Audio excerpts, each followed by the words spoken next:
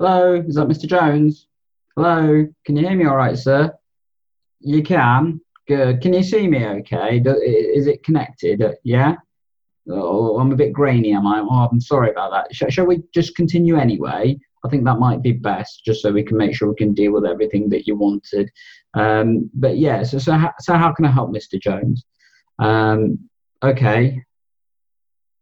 Okay, so you were saying that it's been feeling a bit uncomfortable down below, and you've got a bit of an itch, and it's a bit sore. Okay, I think we can deal with that for you. That's not a problem. So how long has it been going on for?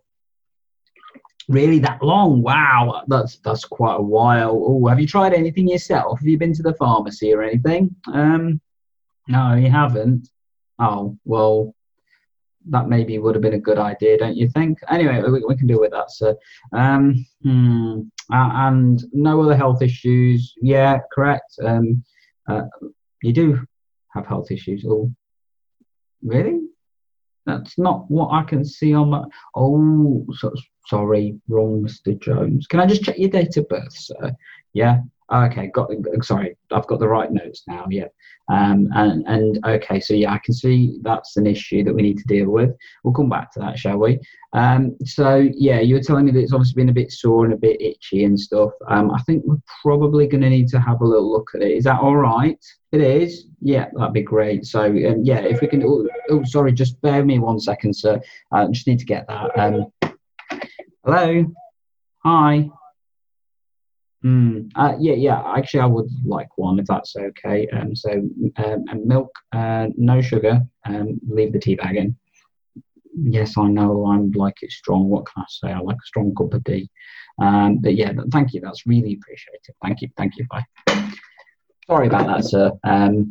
So yeah, I think we were going to have a quick look at your foot, wasn't it? Oh, it wasn't your foot. Oh yeah, sorry about that, sir. So yeah, can we have a quick look? Is that okay? Oh, maybe not in public, sir. Yeah, you don't want to be flashing things around. People might say something. So probably better we arrange to see you here at the practice. Is that all right? Yeah. So if I can get you to come down later on this afternoon, yeah, that sounds okay. Yeah, I'll get our team to come and let you know how to do that and stuff, and we'll sort out the other stuff then. Is that right? Yeah. Sorry, the bag. Oh, yeah, sorry, it's just my shopping. Don't worry about that. Yeah, oh, probably shouldn't have left it there. Okay, anyway, we'll deal with that later, sir. Anyway, as I said, we'll get you seen later on this afternoon, okay? We'll catch you then, sir. Ta-ra, bye, see ya. So that's how you don't do a video consultation. Shall we have a look at how you do one? Yeah. Hey, GP learners. If this is the first time we're meeting, I'm Dr. Gandalf for BGP Learning, where I look at supporting you with technology-enhanced primary care and learning. And in this episode, I'm talking about poor website manner, effectively how not to do a video consultation. And you just kind of saw that in the video that you just had. This is a much better version of a video consultation. And I'm going to go through the various different points that you could see in the previous video that probably weren't so good, and how you can make your video consultation best both for you and for your patients to make sure they have a good experience. Let's tech enhance your primary care and learning. If you do find this useful, feel free to contact me on whichever social media platform you prefer. Definitely subscribe, ring the bell, hit the like button, and leave a comment. I guarantee you a reply.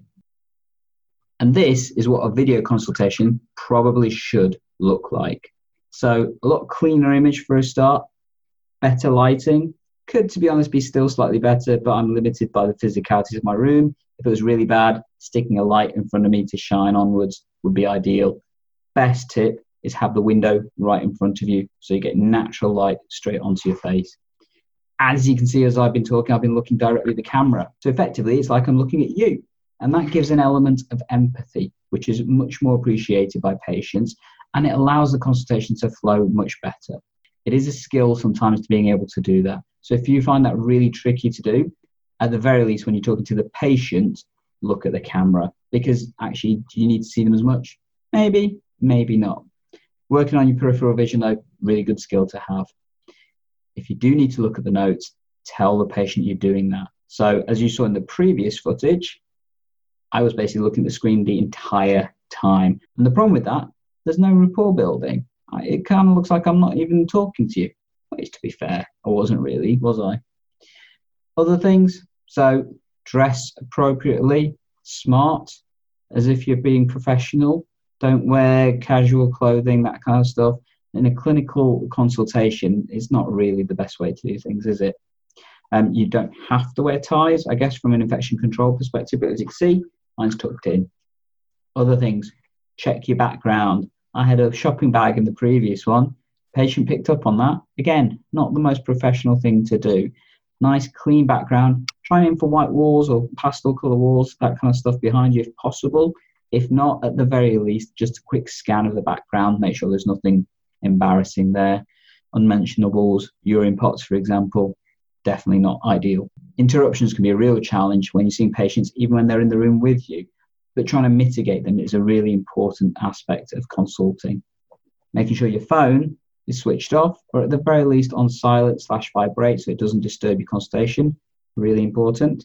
And if you do need to take a call, explain why you're doing so to the patient. And if it's clearly not urgent, don't. At least hang up if that's the case or whatever.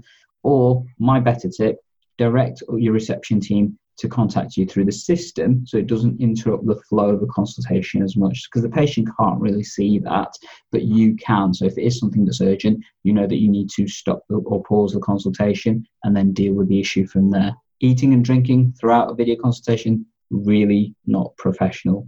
Definitely don't do it. I can appreciate sometimes you need fluid to keep the vocal cords lubricated and everything. Do that in between your consultations. It's just not nice, is it? And did you pick up on the way that I introduced myself to the patient?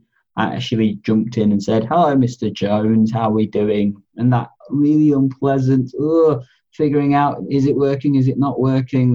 No, it doesn't matter. Actually, it does. If you don't have a good connection, then it's a poor experience for the patient. And how accurately can you honestly say you've got an assessment of the patient as well?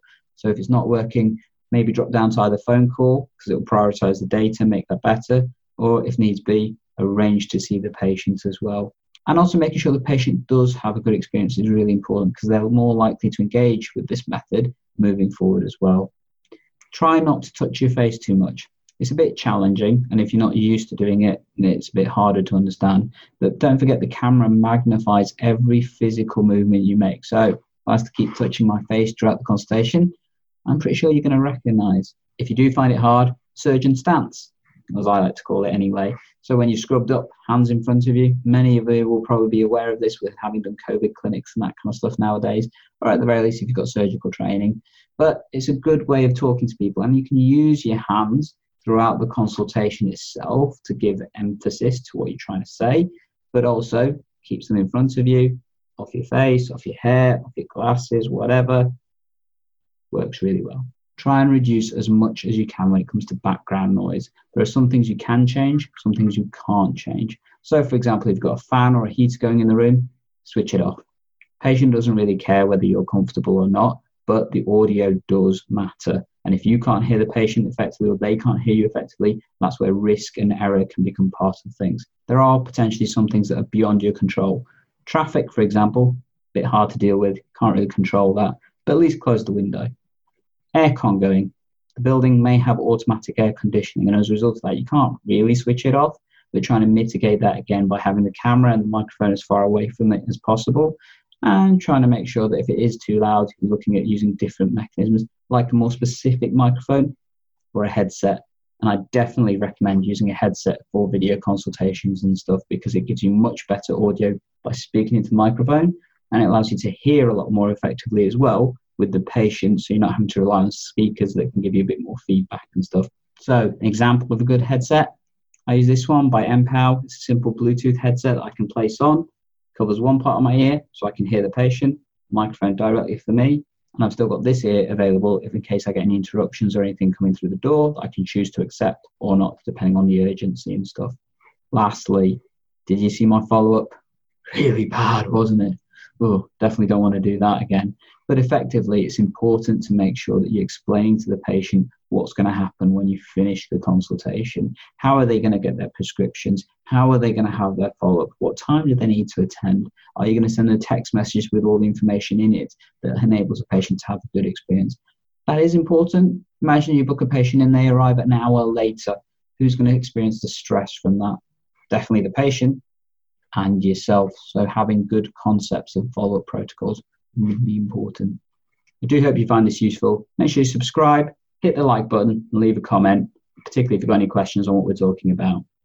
And as always, EGP Learning is here to help save you and your patients time by tech enhancing your primary care and learning. Catch you in the next episode.